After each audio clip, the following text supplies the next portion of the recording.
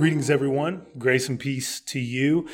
This is Pastor Bobby, and obviously this is not our teaching from our normal Sunday gathering. We canceled our gathering yesterday morning due to the big storm that came through on Friday night, and then what we expected to be crazy weather again on Saturday night. But as it happens, and as it has happened in the past, and I'm sure if we meet outside again in the future, it will continue to happen, the weather did not materialize like we thought it was going to. And so we woke up yesterday morning to beautiful weather, sun outside, dry sidewalks and grass. And so, you win some and you lose some. I do want to say I hope all of our dads had a good day yesterday. I know I did, was able to get outside and enjoy the weather for most of the day, eat some good food, go to the pool with my family, enjoy my kids. So I'm glad that we were able to do that yesterday. Even though our gathering plans didn't turn out as we had hoped. But I did want to dive in a little bit to our teaching for this week in our series in 1 John. This is our new teaching series that we are going to be in together for the next month and a half, 2 months, 1 John, and we've entitled this series, A Life of Light and Love. A life of light and love. And those are two of the major themes of this letter written by the Apostle John. And what we see throughout this letter is that John is not a linear writer. He is very different from the Apostle Paul in that Paul makes arguments on a verse by verse, one verse building into the next verse. That's Paul's style. That's the way Paul thinks. John is very different. And so even in our passage today that we're going to look at, it's not a linear teaching or a logical teaching as much as it is John hitting on some major themes. And some of those themes that we're going to look at together, walking in the light, acknowledging the truth, confessing our sin, receiving forgiveness. So let's dive in here. 1 John chapter 1. I'm going to begin reading in verse 5, and I'm going to read through verse 2 of chapter 2. This is the message we have heard from him and proclaimed to you, that God is light, and in him is no darkness at all. If we say we have fellowship with him while we walk in darkness, we lie and do not practice the truth. But if we walk in the light as he is in the light, we have fellowship with one another, in the blood of Jesus cleanses us from all sin. If we say we have no sin, we deceive ourselves and the truth is not in us. If we confess our sins, he is faithful and just to forgive us our sins and to cleanse us from all unrighteousness. If we say we have not sinned, we make him a liar, and his word is not in us. My little children, I'm writing these things to you so that you may not sin. But if anyone does sin, we have an advocate with the Father, Jesus Christ, the righteous. He is the propitiation for our sins, and not for ours only, but also for the sins of the whole world. This passage is built around the message of verse 5. John is proclaiming a very fundamental truth, that God is light, and there's no darkness in him. And when John connects light to who God is, that light is in reference to God's life, God's presence, God's character, God's will. You remember in John chapter 8, the Gospel of John, Jesus proclaims that he is the light of the world. What Jesus was saying is that he is the personification of God's life and presence in this world. Meaning in Jesus, we see and hear who God is and what his will is for this world.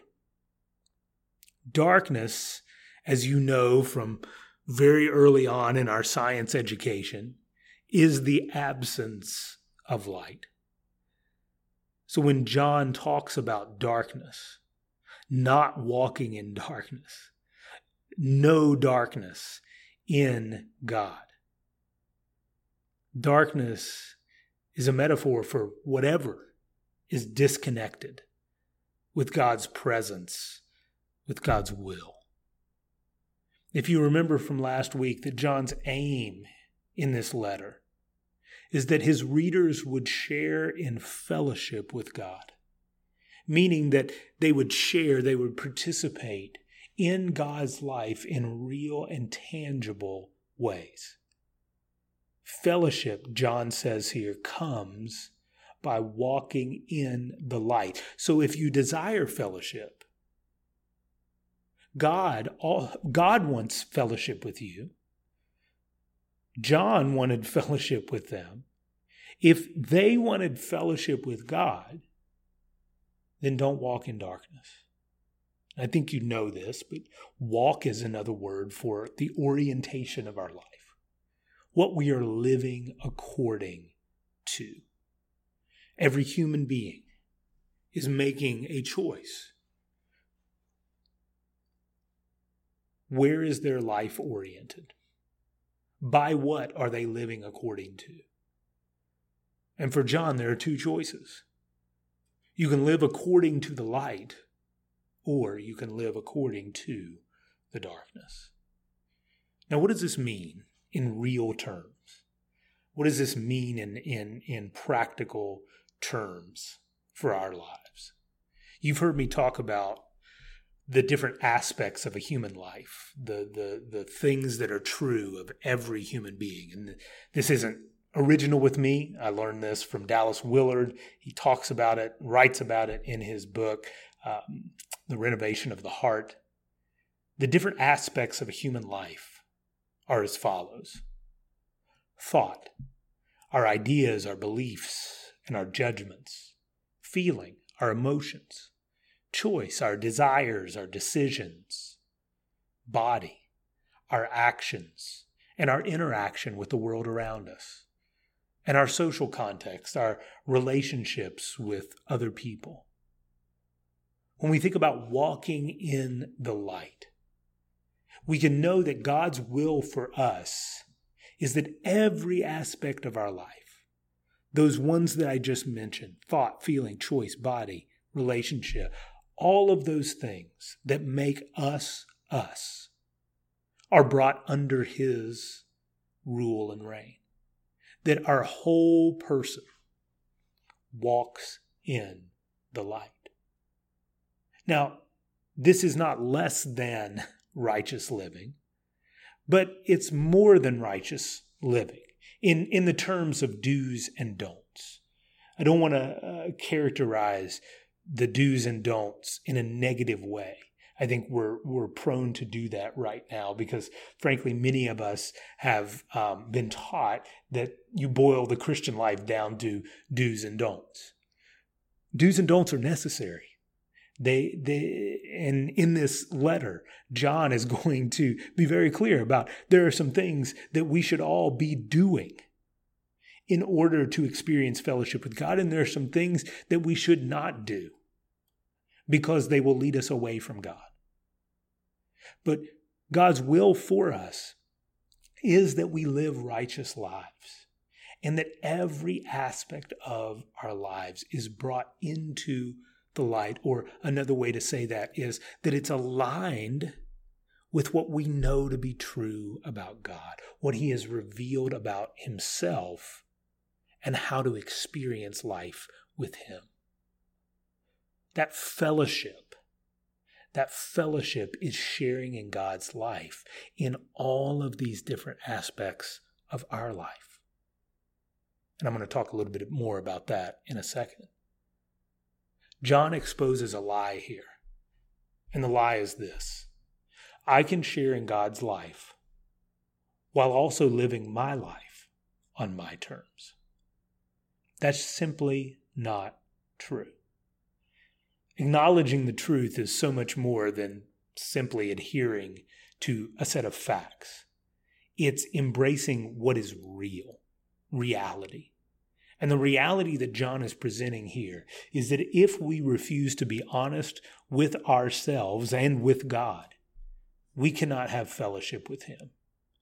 We cannot share in God's life if we aren't willing to bring all of our life into his light.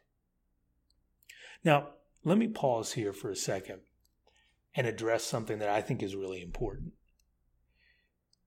There are some followers of Jesus who choose to not bring part of themselves into the light. They choose on a daily basis to keep part of themselves for themselves. If I'm completely honest, there have been seasons of my relationship with God where that has been true of me. But there are also people who are genuinely trying to walk with God who can't bring all of themselves into the light because they don't know how.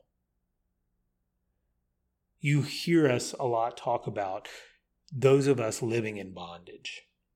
Those of us living in bondage. And much of that bondage is connected by lies that we have internalized and pain that we have experienced. Those lies and that pain produce shame, where we look at ourselves and we say there's something fundamentally wrong about me. And that increasingly puts up a barrier between us and God, a barrier to walking in the light and stepping out into the light. Because we believe that something is fundamentally wrong about ourselves, because we cannot accept the truth about who we are, obviously, we don't believe God will accept that either. Some of us have internalized lies that have been told to us, things that we have come to believe about God and about ourselves, about the way that this world works. And because of that, we live in denial. There are parts of our lives that are not in the light. There is sin happening in our lives that we cannot see because we have been deceived, because we are in denial about what is really true. And those things, this bondage to lies and to pain, fuel our actions, drive us further away from God. We find this bondage to be at the root of our sinful actions, our addictive habits, our broken relationships. Left undealt with, we find ourselves drifting further and further away from God. Though we want to move towards God, there is something preventing us from doing that. Sin always creates distance. It always disrupts fellowship. Some of us know what that sin is. And it's our responsibility to bring that forward. Others of us are living in that, but do not know how to get out of it. And this is why we are so adamant that we do this together, that we invite other people into our lives. Because honesty, this sounds counterintuitive, because the darkness breeds hiding. It promotes concealing who we really are from other people because of fear of judgment, fear that we will be shamed and that we will be shunned. But actually stepping into the light with other people allows us to begin the process of healing and of transformation. And so I want to ask you this afternoon, or whenever you're listening to this, is this true of you? Do you have one foot in and one foot out? Are you holding back parts of yourself? Are you refusing to bring part of yourself into the light? Are you trying to convince yourself that you're someone that you're not? Are you trying to convince others that you're someone that you're not? Are there parts of your life that you know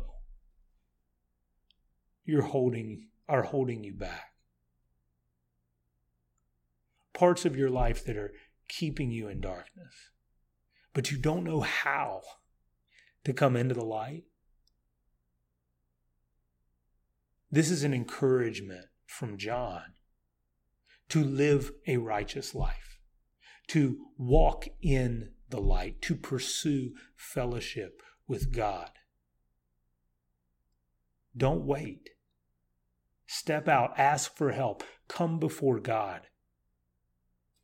With the psalmist, pray with humility and sincerity. Search me and know me and see, is there any way in me, any part of my life that is not being transformed by you? The reality check here that we see is that even for those of us who are pursuing God, who are walking in the light, we will fail. And that is why walking in the light begins with confession. Confessing to God, maybe as I just mentioned, that you're walking in darkness, but also confessing to God the frequent failures that come while we're walking in the light. That word confession is a compound word, 2 words put together. The first word is the word say. The second word is the word for like or similar. And you kind of see where I'm going here. Confession is to say the same thing. And so when it's used in the context of confessing sin, it means to say the same thing about that sin that God says about it. And that's another lie that John exposes here. To claim that sin isn't really sin. In verse 10, John attaches some strong language to this. That if we claim that sin isn't really sin, what we are doing is calling God a liar. Because God says it is. Now, sometimes this is a direct refusal. Sometimes this is because people have become so deceived into thinking that wrong is right and right is wrong, that they refuse to acknowledge that what they have done is wrong. I've seen that. I've experienced that. And I know some of you have experienced that too. But often, this looks more like sugarcoating. Trying to say, well, this looks really bad, but it's not that bad. It's not as bad as it seems. Half-truthing. Saying, I will admit to this part, but I'm not going to admit to this other part. Or just generalizing. Saying just enough to make people think that we are sincere, make God think that we are sincere, convince ourselves that we are sincere, but not really being specific. And that's the key here to what John is talking about. Because when you look in the original language, in the Greek, in verse 9, our English translation reads, if we confess our sin, he is faithful and just to forgive us our sin. But in the Greek, that word our is not really there. It's actually the. So it should read, if we confess the sin, he is faithful and just to forgive the sin.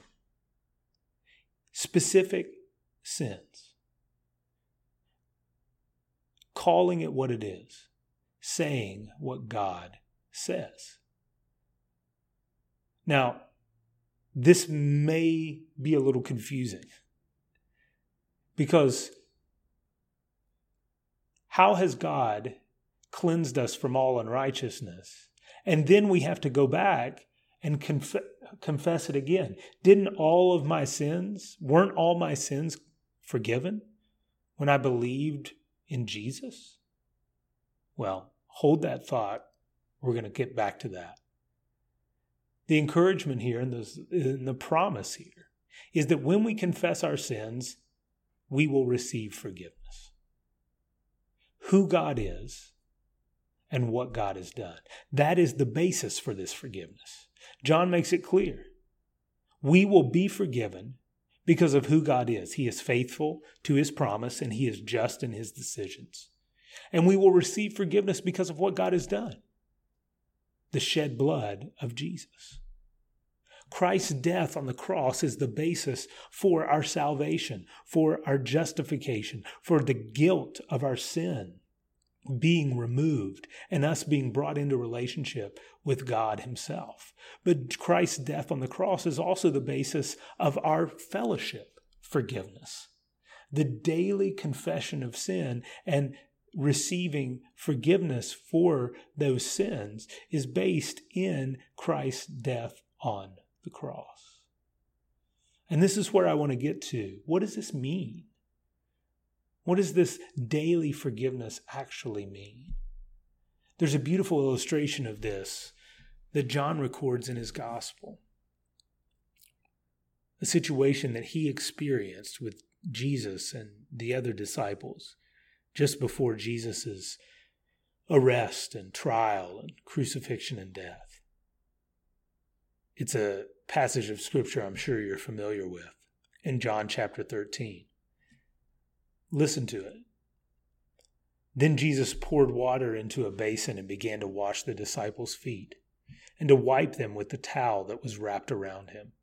He came to Simon Peter, who said to him, "Lord, do you wash my feet?" Jesus answered him, "What I am doing, you do not understand now, but afterward you will understand." Peter said to him, "You shall never wash my feet." Jesus answered him, "If I do not wash you, you have no share with me." Simon Peter said to him, "Lord, not my feet only, but also my hands and my head."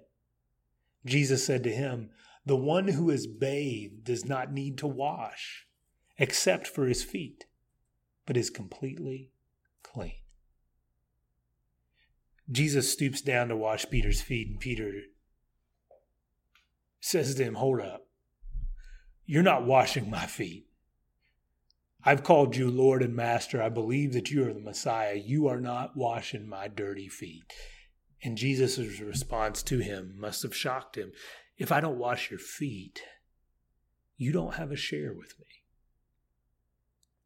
If I don't wash your feet, Peter, you can't really experience or know me. You can't know and experience the life that I have for you. You don't understand now, Jesus says. This washing was symbolic of what was to come. Anticipated what Jesus knew was in store for him.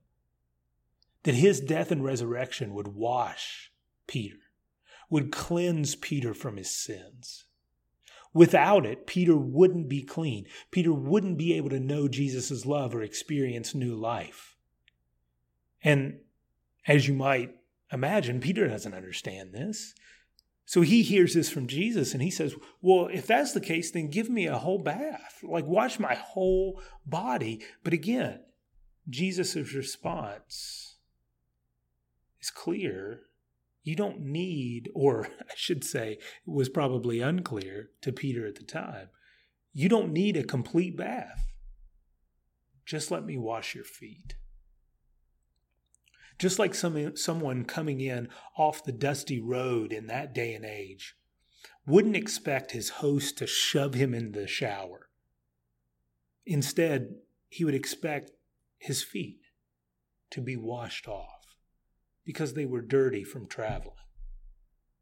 Jesus is explaining that his act of washing his disciples' feet is rooted in his love for them.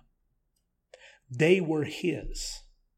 They believed that he was who he claimed to be. They had committed their lives to him. What he was telling Peter here is that I've already made you clean. my impending death has made you clean, but your feet will still get dirty. Their daily sins, their subsequent time of unbelief, the selfishness, the stubbornness, all of these things, they could know that these daily sins, their dirty feet, will continue to be cleansed only because they had experienced that fundamental cleansing already. So when we come to 1 John 1:9, if we confess our sins, He is faithful, He is just to forgive us our sins and to cleanse us from all unrighteousness. What John's not talking about here is topping off our relationship with God, making sure that we're still good with God. What John is talking about here is that fellowship, that sharing, that participating in the life of God that we were meant to share in. Sin, those daily sins, unbelief, selfishness, stubbornness, just go down the list. Those daily sins create distance between us and God. Those daily sins, if not dealt with, push us further and further away from knowing who God is and being known by God. What Jesus was telling His disciples here in John 13 was, because I love you, I have made you completely clean. And because I love you, I will forgive your sins every time you confess them. When we confess our sins, God forgives them. And that fellowship with Him is restored. And it also enables us to have fellowship with each other. When we are walking in the light together, we are confessing our sins to one another. We are confessing how we've hurt each other. We are confessing how we have mistreated each other. We are confessing how we have taken advantage of each other. We are forgiving each other. You see, this is where that fellowship becomes real in our daily life, is that we can begin to experience God's mercy and His forgiveness through each other. God's life, we experience that through each other.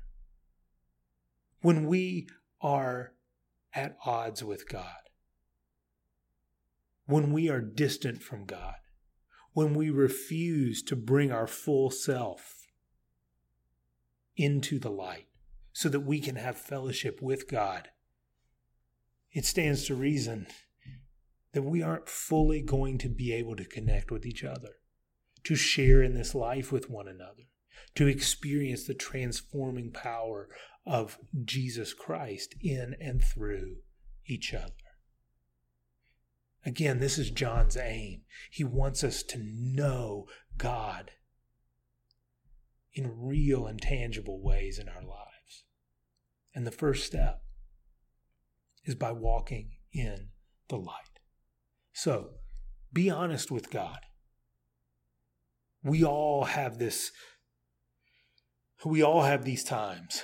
We all have these seasons where we hide, we pretend, we try to convince ourselves something is true that it really isn't. Let's be honest with God about where we are, about what we need. Let's confess our sins. Be quick about it. Don't put it off. Don't shrug it off. Don't try to convince yourself it's not a big deal and it's not worth bringing up. Confess your sin. This takes courage. It takes courage not to live in fear. That bringing out who we really are or what we've done, that we will be shamed, that we will be shunned, that we will be cut off, that we will be condemned by God. That's not true. John says it's not true. If we confess our sin, we will receive forgiveness. And we can experience healing and transformation. Let's be courageous in doing that. And lastly, let's receive that forgiveness. Let's know that God does not keep a record of wrongs, that we will not stand before God to hear him read off a list of sins that we have knowingly and unknowingly committed. Know that when God looks at us, he sees the righteousness of Jesus. We can receive that forgiveness. We can give up that guilt. We can live in the love of God. We're going to get into this more into the book, but this is also not just about us and God. This has direct application with each other, as I mentioned earlier. If there's somebody that you know you have wronged, somebody that you have used your words to hurt, somebody that you have sinned against, somebody that you have taken advantage of, go and make that right. Go and confess that and ask for forgiveness. And if you are the one that has been sinned against, one of the ways that we walk in fellowship with God is by extending forgiveness to those who have hurt us, as God has forgiven us.